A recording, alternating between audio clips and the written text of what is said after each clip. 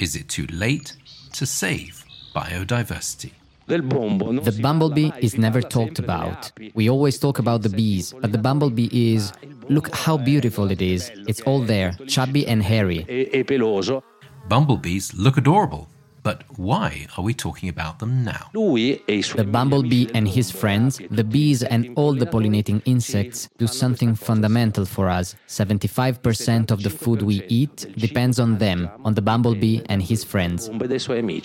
Pollinators are important. It makes sense. But where's the problem, and why talk about them? Everything we've been doing in recent years is making pollinating insects disappear at alarming rates. And if they disappear, we won't have anything to eat, as it's just the work these wonderful beings do that allows us to enjoy these wonders, colors, flavors, and nutrition. That was Marco Guatteri, the founder of Seeds and Chips, a world-renowned event that brings innovators from around the world together to find practical solutions through collaboration and cooperation.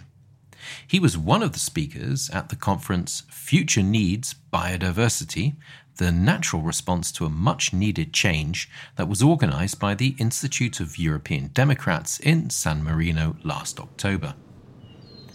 But why is preserving biodiversity so relevant to our lives? Would living in a world without bumblebees be so critical? And finally, we've read time and time again that we need to act now, but why the urgency? Democracy. Democracy. Democracy. Für ein starkes Europa der Kulturen und Regionen, welches nicht reconstruire, refonder, réformer. È anche importante, anche se per me la parola democrazia resta quella cruciale del nostro tempo. European Democracy Lab podcast from the Institute of European Democrats. We all know that biodiversity is an intellectually heavy topic, but at this conference we learned that biodiversity is literally heavy. Ça pèse un teratonne. It weighs a teraton. Biodiversity weighs a teraton. And do you know how much a teraton is? It's a ton followed by 12 zeros. Florence Weisbrück is the president of the Balkans Sustainable Development Institute. She's passionate about explaining complex phenomena through numbers. The more, the better. According to the official figures on which the international scientific community tend to agree today, we are losing biodiversity. We have lost 1 million species already. How many species do we know today? We know between 2 and 3 million species. Scientists claim that in nature there are between 3 and 100 million species. So this means that we only know, let's say, 2 out of 100,000 species that exist. This means that at the pace at which we are losing biodiversity at the present moment, we are set to lose species and biodiversity that we haven't discovered yet and that we will never have even the possibility of discovering. A grim scenario indeed, but how does biodiversity loss impact our lives? Marco Guatteri talks about a topic very familiar to most of us, namely food.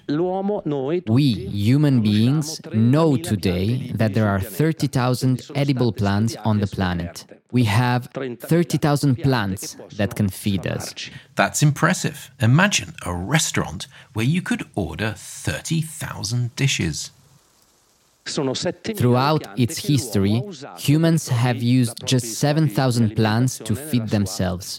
7,000 plants. It's still quite a lot. In recent years, as all that we are discussing now has happened over the last 50, 70 years, we have only grown 150 types of plants. And just 30 types of plants cover nearly the entire food demand of the 7.3 billion people that live today on this planet. And only 3 account for 50% of what we eat. Just 3. But are we really missing out on that much? This kind of approach to agriculture has undermined the interaction links and the biodiversity corridors I mentioned before, and its devastating consequences are today more violent than ever before. Guattieri's message is crystal clear. The current approach to agriculture is not sustainable and is severely damaging biodiversity. basic idea behind biodiversity is interdependence. Every element in the system is interconnected. Shocks that develop in a remote corner may reverberate throughout the whole system and damage it irreversibly. Again, Marco Guattieri. We need to study all these living beings, animals, plants, mushrooms, and bacteria in their interaction, because if we fail to understand this point, we are missing a fundamental piece of who we are and how we have to interact with nature. Each of these living beings has a role and a function. They are all connected to each other. Everyone does something. That's a matter of teamwork. There are interactions, there are connections, and our problem is that we have disrupted all these connections. And the breaking of just one link affects the whole chain. We have to consider each of these living beings as a worker on this planet who is doing a job for us as well. If we don't change our perspective, if we don't make a paradigm shift and widen our horizons, as they say, with a holistic view, we will keep on having a very limited perspective.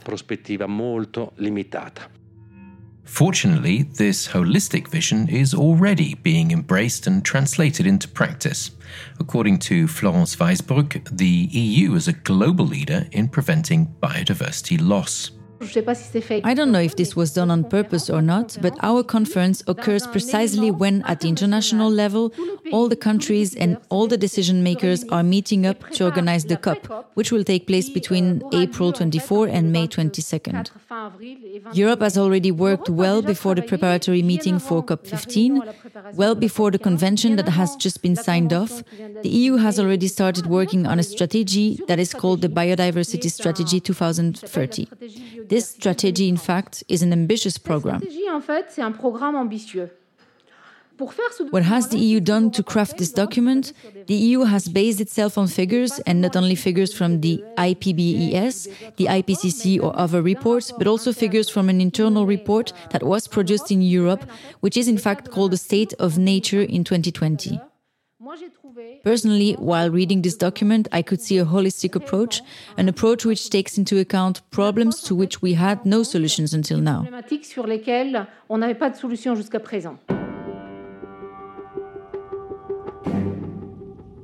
The message is clear enough. We must act now to preserve biodiversity because our children won't have the same opportunities. Tomorrow is too late. Florence Weisbruch again. C'est que tout ceci, c'est important. C'est important pourquoi? Parce que vous, nous, all this is important. Why is this important? Because you, we, are actors in this whole system, and it is not just somebody else who makes decisions. We are the ones who act. And I think we all agree, we are aware that what we are doing today will have a decisive impact on our children's lives. They will suffer and live the consequences of the actions we take today. I hope that all of us together will manage to live on a healthy planet, and that future generations will be satisfied with what we have done, with the decisions we have taken today.